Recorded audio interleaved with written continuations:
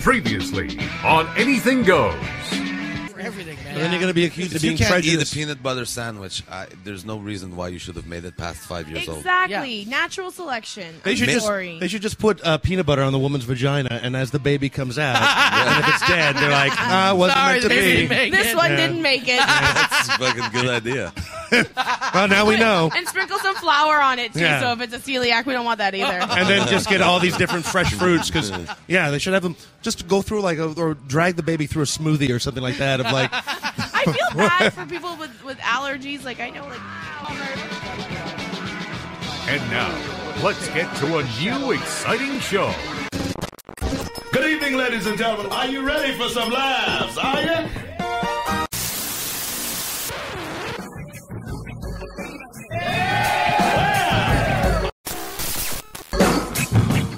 Guess which host wears a shirt at the gym that says, "Yes, I farted." This is Anything Goes with Darren Frost, How the fuck am I funny? Dave Martin, What have we got here? A fucking comedian. and Kathleen McGee. And I'll execute every motherfucking last one of you! Can you dig it? What's up? Showing your setup, Dave. I got this one. I bought it in a kit. It's nice. It's a good one. Not How that. you guys doing? How are you? Good. We're good. We just spoke to Jamila and Sean about the whole Second City problem that's going on. Yeah, what is going on with that? Well, there's been a whole thing in Toronto and Chicago, decades of racism there, and how it's only just spilled out now. The CEO is still... Oh, yeah. And Jamila Yeah. for years and her husband Sean have been saying there's problems and nobody would listen to them. So now it's being not addressed, but at least it's out in the public. Yeah. Yeah. Good thing, Okay. we don't have good thing we don't have that problems in the stand-up world, huh? No, it's perfect here. Never happens Everything's actually Okay. the way it's supposed to. We're all getting along. It's all. there. It's all get along. It's all Rodney King times. Yeah. Yeah. So you guys okay? Everybody's okay? Yeah, Oh, yeah. I'm in Barrie now, so I don't even live in Toronto. So it's like I'm Are kind you of like living in Barrie? I'm living in Barrie. So it's been a couple of years. How long have you been in Hamilton now? It's been 5 years. Yeah, probably. It's 2012. The end of 2012. So 8 Yeah, years. so- Yeah, 8 years. Holy shit. Wow. It's been a while. Yeah. And how are you enjoying that? Before we get into the other stuff, like just living in Hamilton. You know what? It's a love-hate. Like, I like Hamilton, but I hate it too. But it's quiet. Like, it's really quiet. Yes. Yeah, I like that. Yeah. Yeah, that's the one thing I kind of like about Barrie. It's like it's just not Toronto. It's not certain things culturally I miss about Toronto, but I don't miss the noise. You don't, Yeah. You don't like going to sleep to sirens and people screaming and yelling outside? But that's the thing. Like, when I lived in Toronto and the first part of Hamilton, we lived right in the club district. When we lived in Toronto, we were at Queen and John. So it was, and then now we're like by Bruce Trail. Like, the Bruce Trail backs onto my house, and it's just it's quiet. Yeah. Nice. You get to a certain age, you're like, I'm good. Right. But do you ever find like sometimes I'll go and if I went on a fishing trip, my very first one, and then we had to sleep in a house overnight, and it was just out in the middle of nowhere, and then that silence freaked the fuck out of me. Yeah, I don't like that shit. Yeah, it was like too quiet. Yeah, when I say silence, I mean like there's cars and stuff. I like having a little car just to know that someone else is out there. Yeah. I watch too many horror movies, man. I can't Exactly. do that. Those are the ones that freak me out, like The Strangers, like a crazy guy in the woods. That freaks me out. That's the scariest horror movie of all time, The Strangers. I hate that Is it? movie. I've never seen it. Oh, you don't. It's so scary. If you live in an isolated area, like even in Barrie, I wouldn't. It's sort of like, and it shows you how creepy. If you look at even in Barrie, even in Barrie. I think the thing with The Strangers is that it's like they make it out that it's like no, there was no reason for them. They just felt like murdering these people. Like it's so random. That's the scary part. Right, but it's also the kind of thing where you if you look out your window, what's scarier? Someone just standing there completely still, or like someone just, I don't know, breakdancing? Dancing? That's like us. Us was scary like that, where they're like standing at the top of the driveway, and you're like, Well, the thing with us was that like if you were in the Us universe, you'd have to be like, okay, there's something more to this than just crazy people.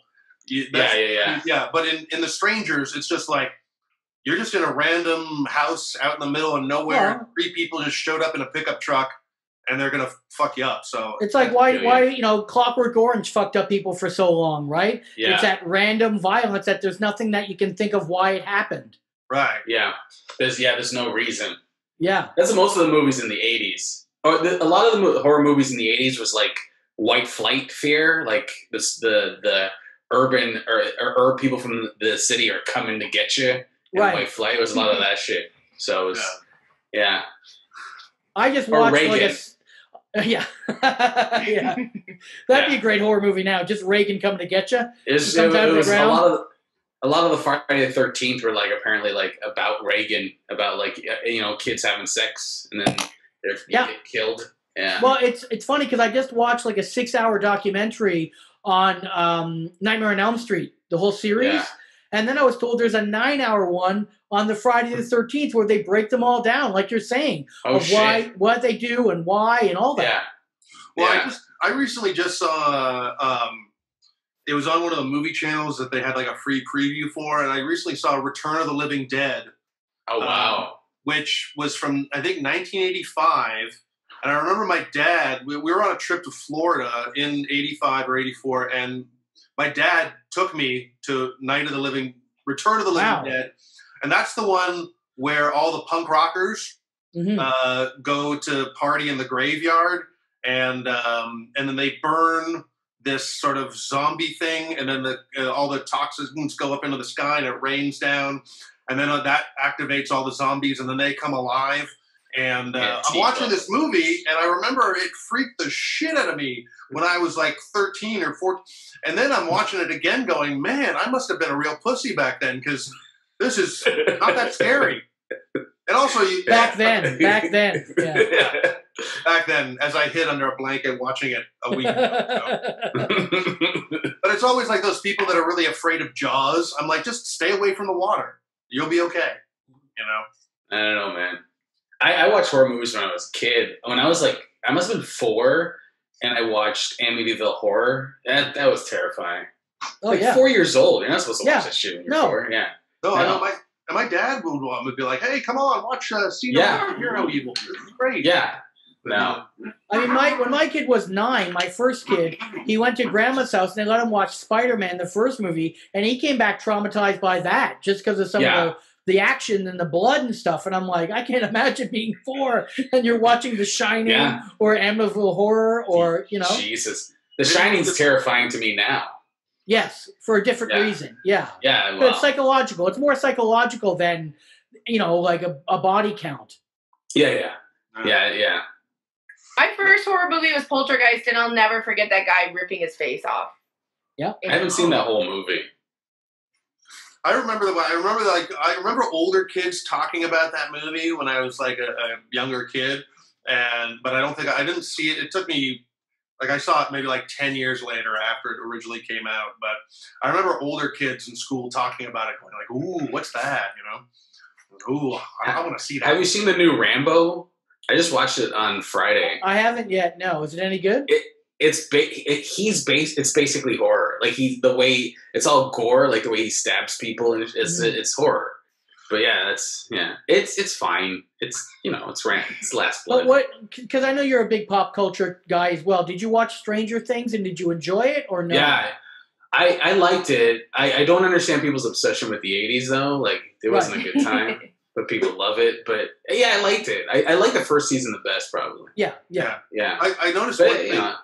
I noticed one thing though when it came to like Stranger Things or a lot of movies that take place in the 80s, because you could tell that they're being written by someone from today, obviously. Yeah. Mm-hmm. And so it's like when they're stuck with like, oh wait, there's no cell phones. How are they gonna communicate? And then someone's like, ooh, walkie-talkies. Yeah. so now that everyone in the 80s had a walkie-talkie. That's how we're communicating. And it's just all these like weird things that they have to sort of skip over because they didn't have that technology then that like, oh, well, now we'll make it work because everyone will have a walkie-talkie. Where you're sort of like, I didn't have a walkie-talkie growing up. I did. Well, why won't you return my walkie-talkie call? Don't you remember the movie Big? Yes. Yeah. There's big walkie-talkie scenes Yeah, in seen Big. that. Yeah, yeah. I'm surprised the Me Too movement never came after Big, because when you watch it now, you're going like, is she wants to fuck a 13-year-old boy. That's who that. I mean, she doesn't know that Tom Hanks is. She didn't want to fuck a third. She wanted to fuck Tom Hanks. I know, but How would you feel if you wanted to fuck a woman and then found out she was 12? You know, Don't answer, Dave. Don't answer. It's a trap. It's a trap. Need the guy from Star Wars with the fish eyes to be like, it's a trap. Don't answer it. It's in the past. It happens. It was a week ago. I know, but it's still in the past. So 48 hours ago, I think it's been, Dave Chappelle released the YouTube clip. And it's funny how there's some of the reviews of it. And one of them that I read was, it was very interesting that they kept on calling it a special and saying it was either good or not. And in my opinion, I don't know if I would call it a special. First of all, it wasn't on a platform. It was put on YouTube for free. Mm-hmm. It's only 27 minutes. And I don't think it should be held to the same bar as his last Netflix special. It was a message. The message for sure. I'm not saying it was a message. Important, but the no, message, that's what it was though. It wasn't a special. It was a message for everybody to see. Yeah, right. But some of the blowback from it is a bit about it's not. I didn't know there was blowback. Well, it's not as much of a special, and it takes a long time to get to things, that kind of thing. It's like, first of all, it was free. It was put on YouTube, and it's not on a Netflix presents hour-long show. It's socially distanced. It's an odd time. Those people are assholes. That's an asshole to review that as anything like it's a special. Yeah. I mean, like, nothing was prepared.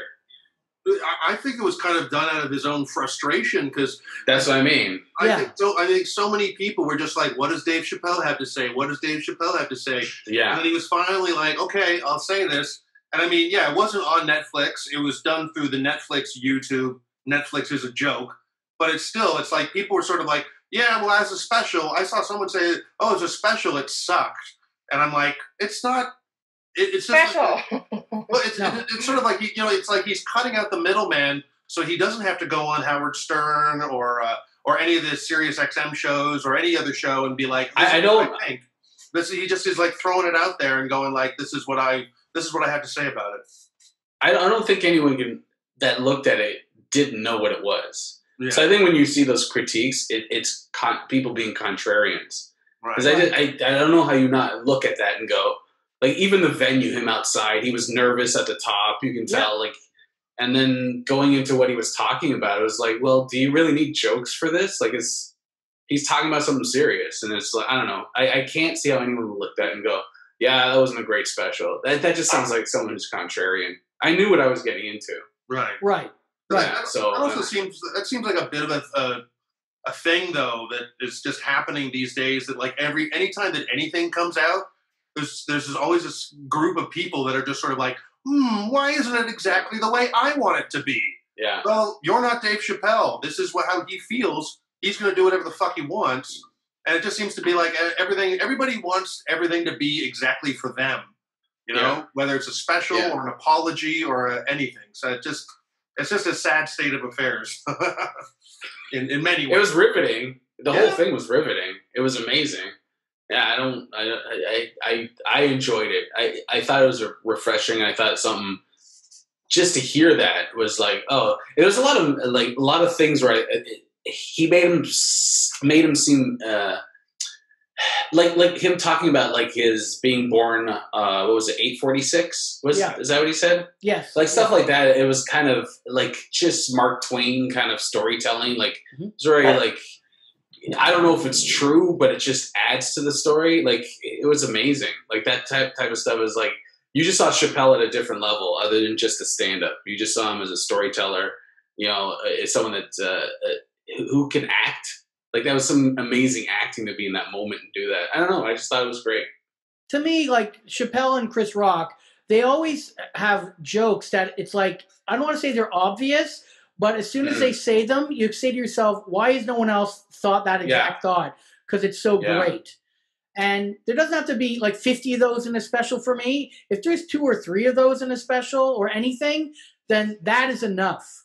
Just to have those things. And for me, that 25 minutes, did I laugh a lot? No. Was there a couple times I laughed a lot? Yes. Was there a lot of times where I'm like, whoa, that was heavy or good? A lot of that. And like you said, if you're going to be against it, it does seem more contrarian. That's a good point. I never thought of it that way. Yeah, I think that is what's going on. But I agree with you. Dave Chappelle and Chris Rock are 2 comics where I want to hear more about their ideas than their jokes. Yes. I want to hear their perspective than the joke. Even and a lot. Louis C.K. was one of those, and Bill Burr is another one, and Patrice O'Neill. I want to hear the perspective on something, right? More than the joke. Yeah. Well, it's funny because I've talked to Dave many times about Patrice. I always enjoy Patrice in an interview situation more than his stand-up per se.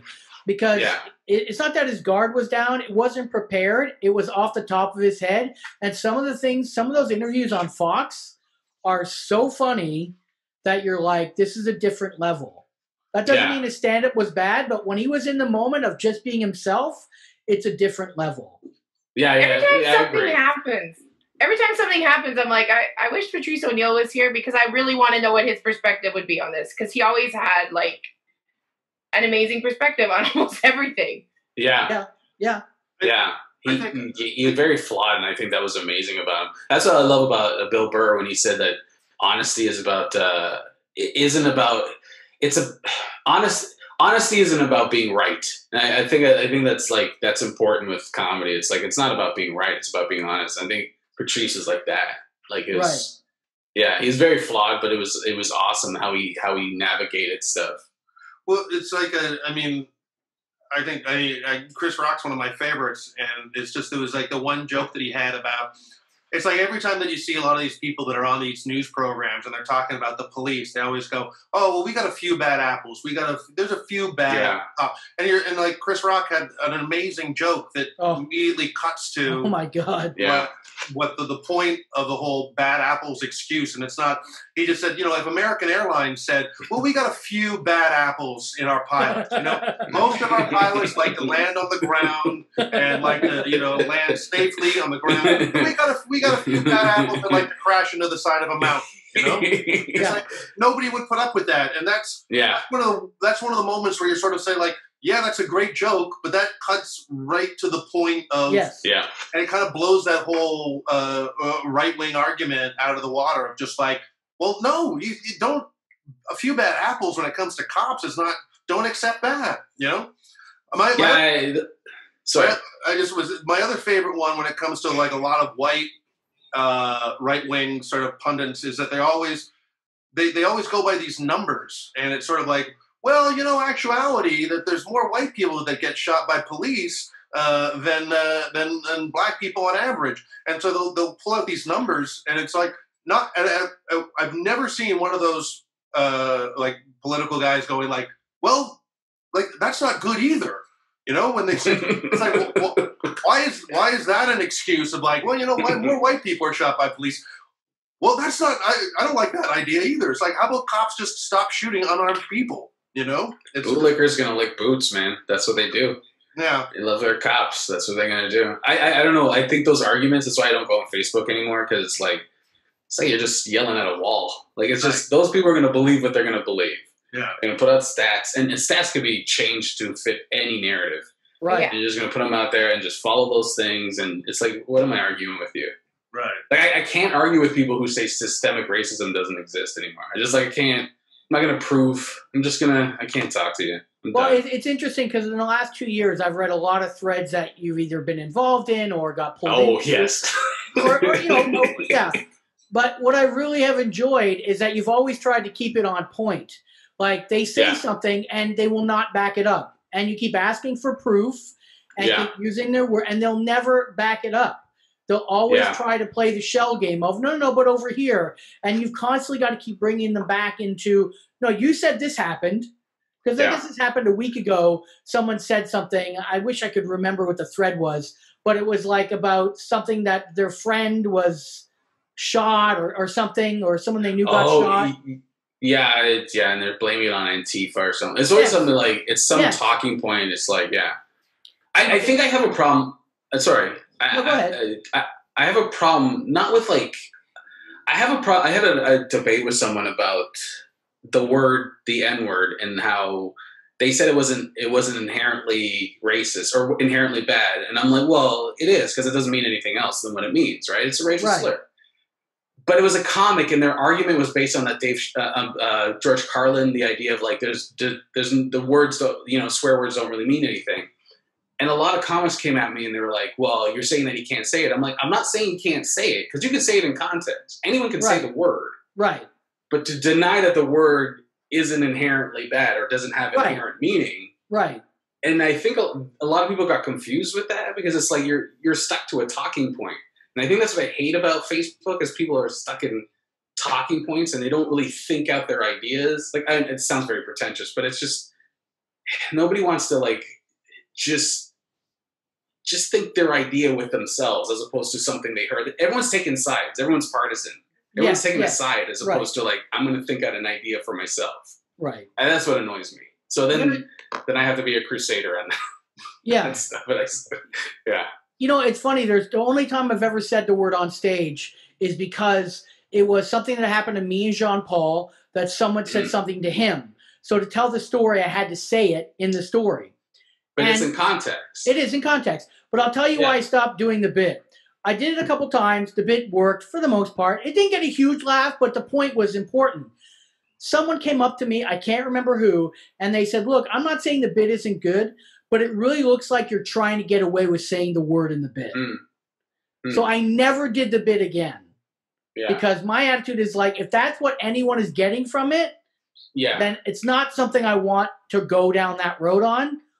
And the same thing as what you're saying. It's like, if people don't think that word is inherently bad, I don't know where they've lived the last. Yeah, exactly. It is what it is. I mean, it doesn't mean anything else. You can't use it in a sentence. You can use fuck, shit, piss, all those words for something else. Right. You can't use that word for anything else. Right. And I think sometimes people just don't think through their arguments. They just, I think comics do that a lot, where we just kind of defend an idea, like we're on a side of something, and we're like freedom of speech, and I get all that, and I'm for that. It's just sometimes we don't have to die on every hill. Like every hill, we don't have to die on every hill.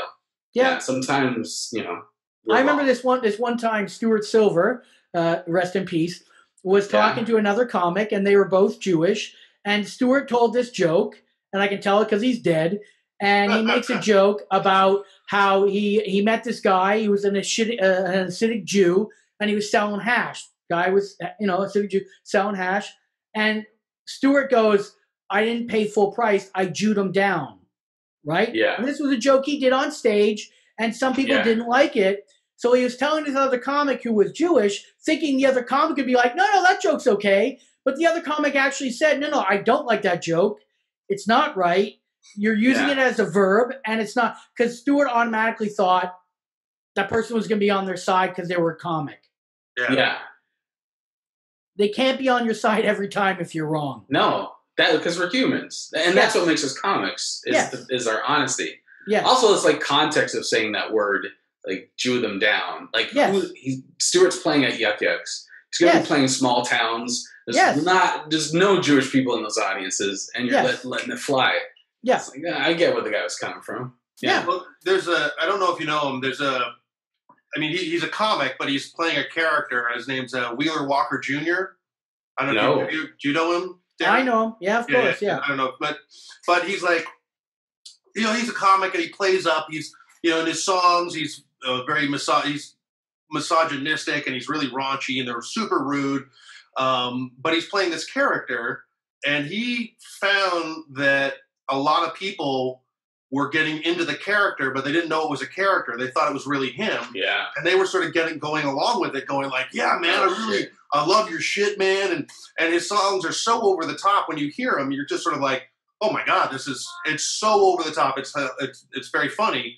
But the country music is really good. But he found that too many people were taking it seriously and didn't know it was a parody of this sort of country singer. So he had to drop the bit. And it was sort of like, it's very hard for comics to walk away from a joke that gets a laugh.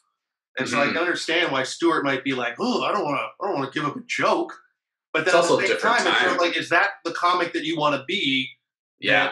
You have to. Well, it's like, worry remember Dice? Dice cried on Arsenio, and he literally said, it's a character. People think this is me. It's a character, you know? It's like, okay, Dice, I get it. But at the same time, some of the things your character's saying ain't cool. Well, and also... Well, Kurt Cobain, my wife went to see Nirvana in Buffalo, and that song, Rate Me, I don't know Nirvana too much, but Rate Me, all the people that Kurt Cobain didn't like, all the jocks were like singing along with this song. Yeah. It was just like... They don't get it. Yeah, you're not getting it. You don't get it. Yeah. They Beastie don't know that Boys, song's same kind about of deal. them. Yeah. Yeah. It's, I mean, you they can't had to- control. Even the Beastie Boys has had to kind of almost walk back from that past and apologize and really feel bad about that image that they projected, because in their mind they thought it was a joke and everybody had been on the joke, and then it turned out the crowds that were coming out were the kinds of dudes that were not get it as a joke. Yeah. You can't pick your fans sometimes, and then you've got to do something about it. No, you cannot. No. You can't. No. It's easy for me when you don't have any fans in the first place. So. I was going to say the same thing. I was going to say the exact same thing. Well, Are you guys doing stand-up at all, or no? No. I just headlined a comic strip last weekend. How was it? It was really fun. It was sold out, half capacity. Yeah, because you can't do full, right? Were there masks in the audience? You know what? Not a lot of people were wearing masks, but everybody was quite far apart. There was sanitizer everywhere. All the servers wore masks. All the comics had their own mic. It was different, and some of the crowds were really receptive, and some were really scared to laugh. So it was kind of like a little bit normal, but a lot like not normal. I don't know how to explain it. Yeah, it's kind of weird. Not normal times. I don't really miss. I hate saying this, but I don't really miss doing stand-up, but I miss comics. Like, I miss hanging around funny people. Yeah, the and camaraderie. shooting the shit back and forth. I mean, that's why I like I like what Darren and Kathleen and I are doing now with this. It's like a chance to engage with people.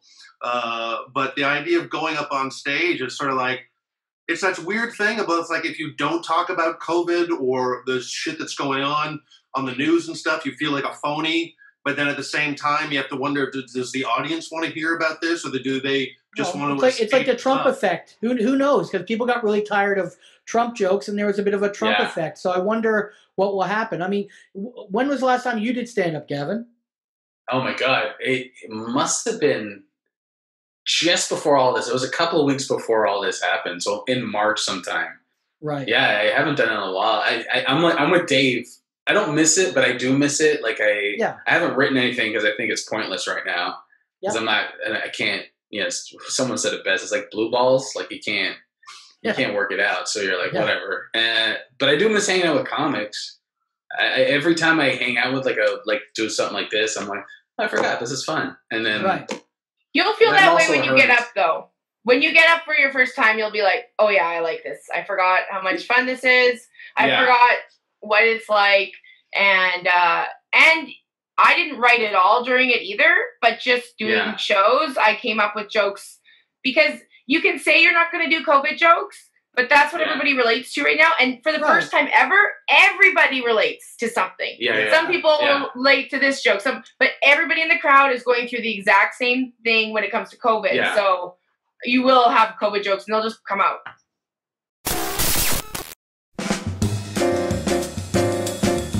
Hi, this is Ernest Borgnine. You're listening to Anything Goes with Darren Frost on Laugh Attack XM Radio.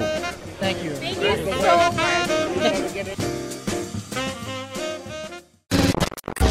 I was, before this, I was writing a whole bunch of stuff about not wanting to go out and wanting to be at home. But like, this is, I think I want that chunk of time between when COVID's kind of over and when everyone's doing COVID jokes and then we get back into normal. I want that time to be gone. I don't want to be in that where everyone's doing COVID jokes. I just that's gonna be hard, because we're all going to be doing it. Everybody's going to be doing COVID and jokes. you know what's going to have to happen? people are going to have to start watching the whole show. Right. Yeah. Because they're going to have to see what COVID jokes happened before you went on stage or after if you're doing a weekend with someone, because you want to make sure that you're not stepping on toes. And I don't have a problem with that, because there's a lot of comics, and I've done it too, where you just don't watch the whole show. Now you're going to have to watch the whole show. Yeah. Well, I hope you guys. Good. Yeah. I hope you guys don't have jokes about learning how to edge during all this, because that's mine. I claimed it. Sorry, boys. It's mine. It's like 20 minutes. No edging from this guy. I'm all about getting the poison out. Don't worry. It feels so good getting it out that it probably shouldn't be there in the first place.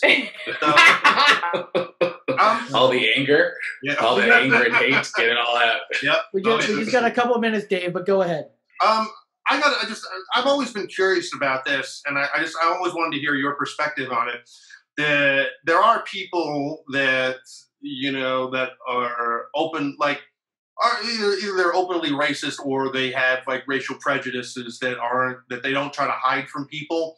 But then they always have that one friend that they're always sort of like, oh, but I love, like Anthony Cumia from the old Opie and Anthony show, and he has his own network, Compound Media. He was a guy that would be on the Opie and Anthony show. He'd say horrible shit, and he would say horrible racist stuff sometimes. And I mean, they usually had like Jim Norton or Opie would be there to sort of balance it out. But Anthony Cumia's favorite comic of all time, and he loved Patrice O'Neal. So I'm always sort of like, how do you wrap your head around someone who's just like, oh, I can't stand this whole group of people, but I know this guy and I love him. It's like the same. I don't. It's like, sorry. Go ahead. No, I was going to say the other example I know, and I know you've done jokes about Charlie Pride, but and who I think Charlie Pride's one of the most bravest men. I used to be fascinated by him. Yeah, but he was on one of the Ken Burns country music documentaries, and there's this other sort of country legend, Farron Young, who is openly racist, but he didn't really even know who Charlie Pride was. He heard his music and he loved his music. And then when he actually met Charlie Pride, it was the first time he was like, "Oh my God, you're a black guy. I don't like black guys." And then and then both him and Charlie Pride sang together for a couple of hours at this bar. And then he became best friends with Charlie Pride for life, up to the point where there was a radio DJ that confronted, I think it was Farron Young one time, and said, "Listen, we can't really play Charlie Pride's records on our radio station because he's black." And then Farron Young apparently grabbed the guy by the collar and said, "Listen, if you're not going to play Charlie Pride's music, you're not going to be playing any of my records either." So it's just weird that there are those people that it's always too bad that it takes one person to open up your sort of, to break down your prejudice walls. I don't know if it's broken down. I don't think it is either. I think you're just lucky that you got one person you like. Yeah. Yeah. Well, George Washington had sex with his slaves. I mean, this, doesn't mean anything. It's just. That's why I've always thought it's such bullshit when someone says, "I can't be a racist. My girlfriend's black." I'm like, well, I don't. Well, everyone's a racist. Like everybody, and the worst people are the ones that say they can't be a racist. Yeah. Like that's the thing. We had Sam Norton on our podcast. And we were talking about that. It's like, he's like, I am racist, and it's something I had to work on. I'm like, yeah, we all are. We grew up in a society that is built on white supremacy, and we just gotta. That's how it works. We all have prejudices. We all have racism. It's just how it is, and it's just an honest thing to be. I thought you were gonna say Patrice O'Neal because he hung out with Anthony Cumia. Oh yeah, no, Patrice O'Neal. Oh, you said and it's weird. You have to have like a level of non-judgment as Patrice O'Neal to be in that environment, or the checks are good. One of the two. But I don't. Yeah. Or both. Yeah, or both. Yeah. Or both. Yeah. Because I mean, Anthony will be, "Oh, I love Patrice. But I'm just sort of like, then why are you spouting off all this other shit about other black people that you just haven't gotten to know yet? I mean, I think it's like a narcissism, like it's a mental disorder, like that kind of thing. There's no logic to it. Right. There really isn't. It's like, Trump loves Kanye West, I guess. Well, I think he loves Kanye yeah. because Kanye said that he loved Trump. It's sort of like it's... Mm-hmm. Yeah. Well, it's the same level, right? Like, you appeal to someone, and so you're reaffirming who they are. When you, like, Charlie Pride appeals to him. Mm-hmm. It's like, oh, I can see you're a human because you hit all the markers I enjoy in a human being. Right. You're reflecting myself. Mm-hmm. So it's kind of the same thing. Yeah. It's crazy. Unfortunate that that's what it takes. And with the way everything is going now, obviously the world's on fire, and there's going to be a lot of changes in the next 6 months to a year. Yeah. What do you think for you, Gavin, personally? What do you think the future is for you in the next year with your stand-up? I know you got a podcast, so you're addressing certain issues. Because I know as a stand-up, the last time I saw you were playful, but you still did some topical stuff. And you always try to find that common ground to be a little playful. Do you think you're still going to try to find that line, or do you think you're going to be a little angrier about things? I don't know if I'm angry. I think I'm at an age where you're just kind of used to status quo, like you're used to how things go. Right. And I think these protests have changed a lot of things. The things I've seen that come out of this protest I've never seen in my lifetime. So that's a positive direction. I don't know if I'd be more angry. I think I'd just be more, I'm kind of in a moment where I'm like, I don't care. And I mean that in a good way, where I'm like, I don't need the validation, and I don't care who likes me, and I don't care. I don't need to please bookers. I don't care about that shit. So I don't know where that's going to lead me, but that's where I'm at. It's kind of calm. I'm kind of calm. Right. I would say. Yeah. I found the older that I get, the more exhausting anger is. Yeah. And you're just where is this going to get me? Yeah, it's too much. And I found that, like, when I say the validation from bookers, that was a huge thing when I was younger.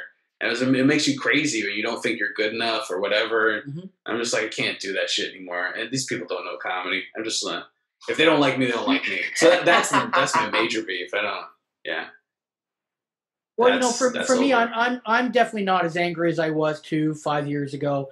Obviously, moving to Barrie and being a father. But for me, what the hard thing is now is trying to explain to my children what's going on without having this sense of like, don't get angry about it, Darren. You've got to explain it to them in a non-angry way, and explain why it's happening and what's good about it and what's not good about it. And that's not always easy.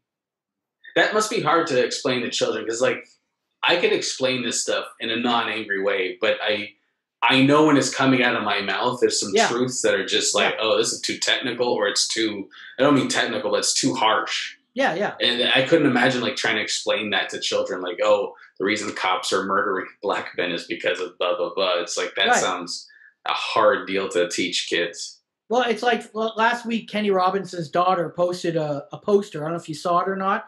And it said that my father could have been the next George Floyd. And she went in a protest with it. And my 10-year-old saw the poster because he was sitting beside me. And he said, "What's this?" And I showed it to him. And he goes, "Well, what does that mean?" And he knows Kenny. He's met Kenny. And I explained it to him. And he goes, "But why would he die?" And I had to explain. And his attitude was, "Well, but that's dumb." And I'm like, I don't know what else to tell you then. It is dumb.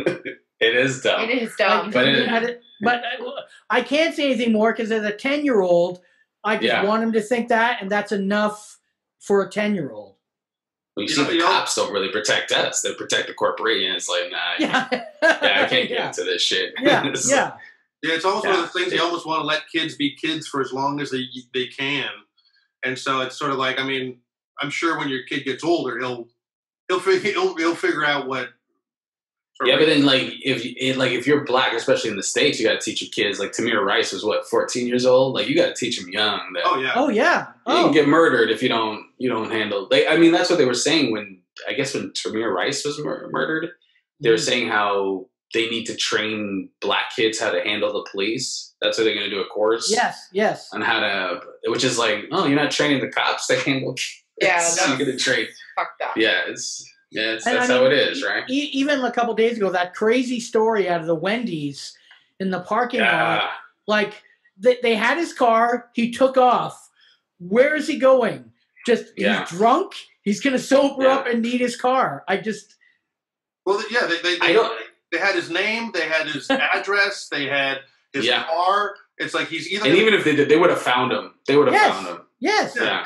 I don't understand this sort of the rush to shoot someone when it's just let the guy run off. He's going to come back to either his car or his house at some point. But you know what I think it is, and I had a theory about this, and maybe this is far fetched, but there's a thing amongst police that if an assailant ever gets their gun, the other cops shun that cop.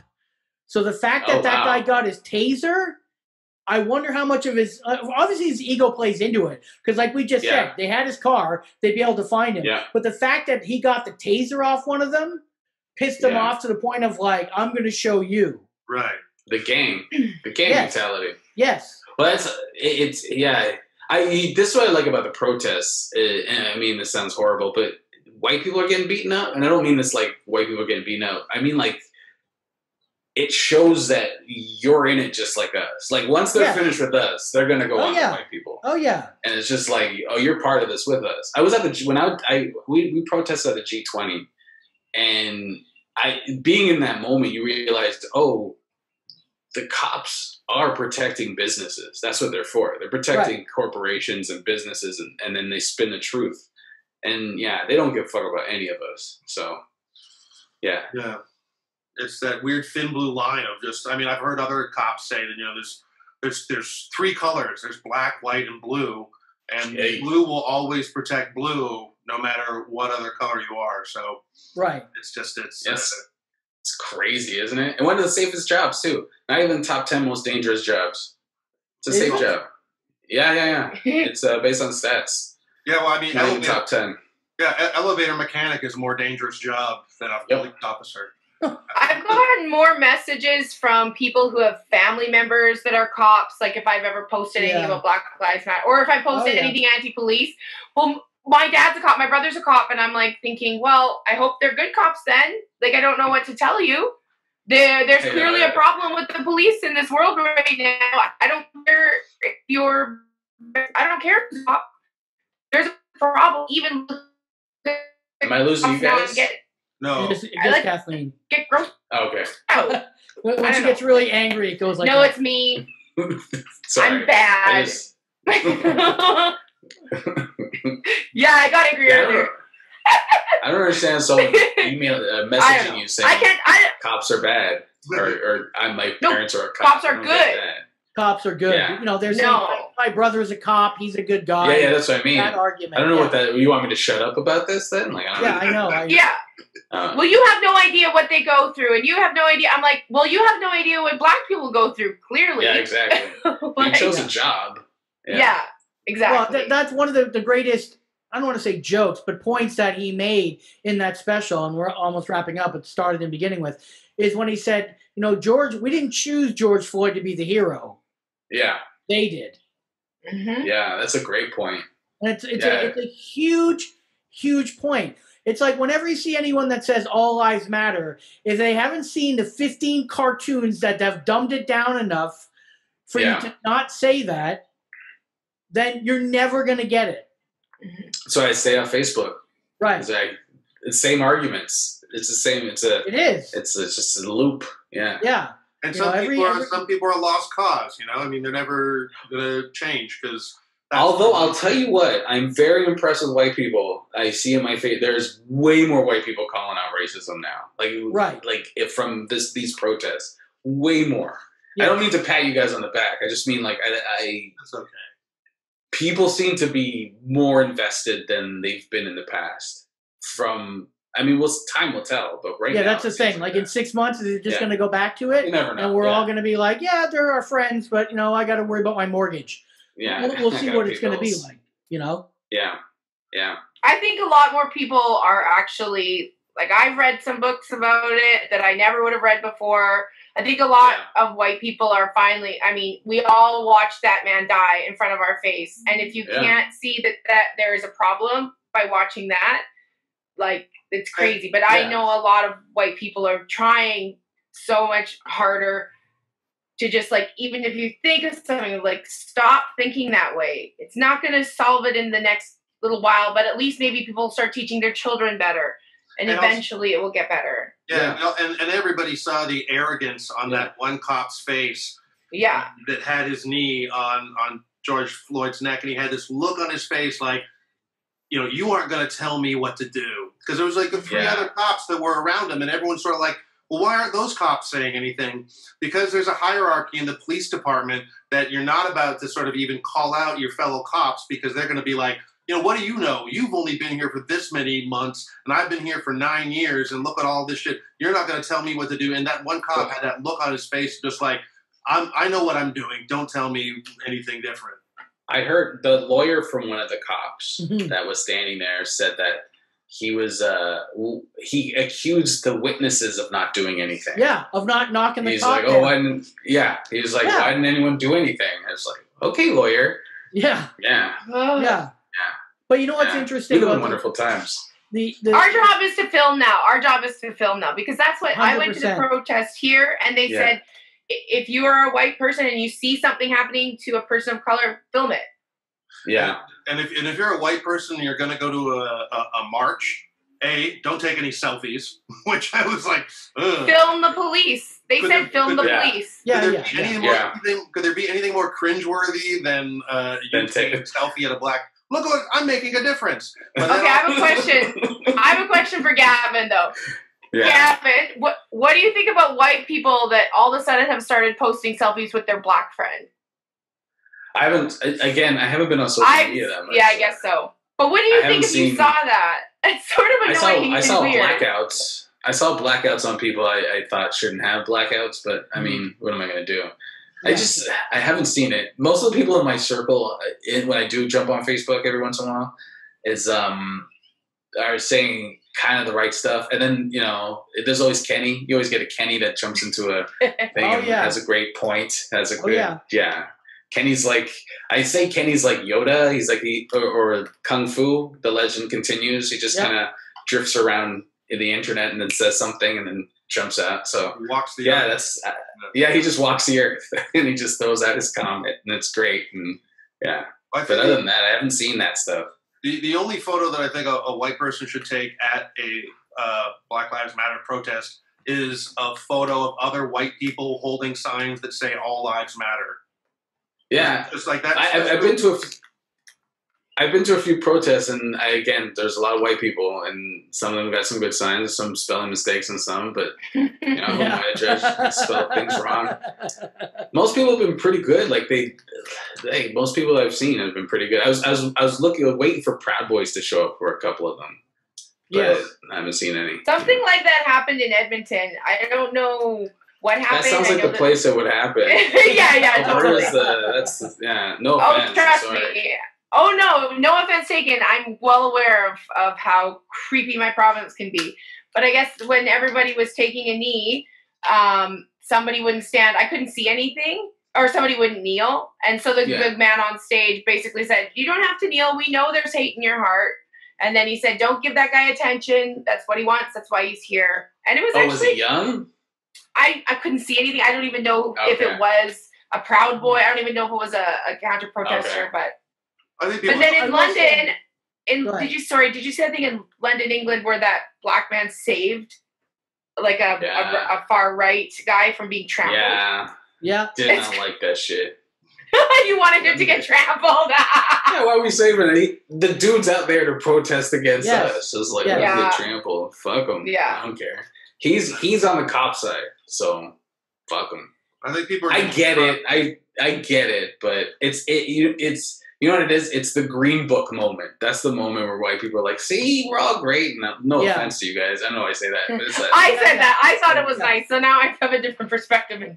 I'm like, nah, we don't need to do that shit. You know what's funny about the movie, The Green Book? Sorry, I'll just, this is my last. But the funny thing about the Green Book movie, when it came out, and then it won all the Oscars and stuff like that, the family, the Italian guy, actually, that family came out and just said, you know what? There was never any really big friendship between the two of those guys. It was really just a job to him to drive them to different concerts back and forth. And really, all that stuff about their friendship was all made up. And it was just one of those weird moments of just like, why don't you shut up about that? Why don't you just say, yeah, they were best friends? Yeah. It seemed like this would be a perfect time to build a bridge between this group and that group, and now you're actually tearing it down. I'm just like, this isn't how you sort of make people get along better with each other. But yeah, the movie was terrible.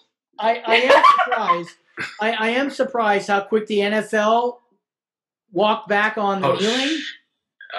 Man. And the Confederate flag. I'm very surprised that happened as quickly. I'll give NASCAR credit because that's a huge deal. It is a huge for deal. them. That's a huge deal. Yeah. So I'll give NASCAR credit on that. Yeah. I heard people in the NBA might not be coming back because they're because of all this, but the NASCAR, I'll give them credit for that. That's a huge deal. I was shocked when it happened, and the NFL walking back. I mean, it's just yeah. What are you going to do for him now? You're going to give him $100 million contract and say didn't even mention his name. I know. Didn't even mention his name. Yeah. I know. Nothing. It was like Louis C.K.'s apology. Yeah. Oh fuck. Yeah. Him, Colin Kaepernick, Heather Hare. Those two are kind of they sacrifice. You see, those two people have sacrificed. Yes. And you're like, those are good people. You know what I mean? Regardless of Kaepernick doing Nike commercials, just some good people. Yeah. All right. On that note, it's been more than half an hour. It's been 55 minutes. I'm sorry it got so depressing. No. This has been great. Now, this was fun. Push your blog, and not your blog, so your podcast. Because I want people to know. It's Uncolonized Podcast. I do it with B Black from Ottawa, and we do it. It's weekly, so we just came out with one with Sam Norton. You guys know Sam? I know Sam. Yes. So he was just on it last week, and we just wanted to ask a white guy questions, so we had him on to ask him questions. It was fun, and we do it weekly. Uncolonized. It's on iTunes and Stitcher, everywhere you can get podcasts. Perfect. Okay, and that's the whole name, Uncolonized? Uncolonized Podcast, yeah. Podcast, okay. Okay, and we do a regular show, then a Patreon one, which is Uncolonized, patreon.com/The Uncolonized, and that's a bonus episode that we do there. I saw you did a thing. Well, okay, I mean, we've already. I know where we're going to cut this interview, but I'm just sort of saying you did a rewatch of American History X.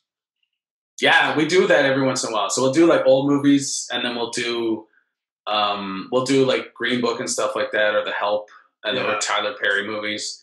American History X was very interesting because I hated it at first, and then because I liked it when I was younger, I hated it the first time I watched it, and then I watched it again, and you realize the framing of his past stuff, and it's pretty interesting. Yeah. And I enjoyed it.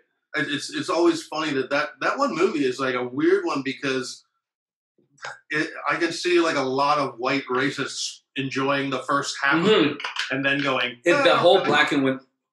Whenever they go in the past, he looks like a superhero. They make him look so amazing. But what I realize is that it's the perspective of his brother seeing him as a superhero, and you're like, oh, okay. But it does look like they're glorifying Nazis in it. Oh, yeah. sure. Oh, yeah. Yeah. I mean, but it's done on purpose. And it's so funny. I remember when that movie came out, and there's the scene at the dinner table, and Edward Norton starts talking about King and all that. I'm amazed. It always amazed me how many people would take his talking points from that conversation and then try to work it into their own sort of racist agenda. And it was just I think a lot. It was always like that. You're literally quoting a movie, but you're leaving out the part where the guy realizes he was wrong the whole time. Yeah, they don't do the prison and getting raped thing. They just it's just sort of I love Charles Manson. His records were so good, and what some other stuff too? Oh, I didn't know about that. Okay, well now I look at it in a different way. So yeah, it's an interesting movie. Yeah, no, I liked it. I hated it and then liked it. Okay. All right. Well, thanks, Gavin. I appreciate you coming on. Thanks for having me. It. Yeah. Take care of yourselves, guys. I'll see you later. Good to see you. Stay safe. Yeah, you too. I hope this is over soon. I hope we're done soon. Yeah. Look forward to going. Second wave, it's coming. I think we'll be prepared for it. I hope we're prepared. Yes. Yeah. You're adorable.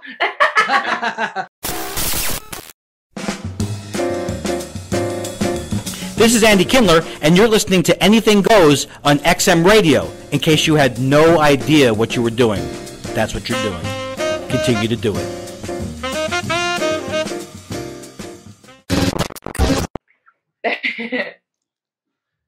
Dave, do you know what the word rap means? Or I know, Dave, your stories are so long. Well, we can cut it out if you really want to. No, I don't want to cut it out. I don't want to cut it out. I'm just saying we went way too long tonight. Oh, okay, well. That was almost a 2-hour show. So maybe we part 1, part 2 it. I don't know. Up to you guys. I mean, well, we could put one. We could put one out tomorrow and then another one out Friday. Yeah, it's just you'll know when you stop how much time we have. It's been almost 2 hours. Okay. So maybe we have the opening and then Jamila, and then our episode 2 is just part 2 is just all Gavin.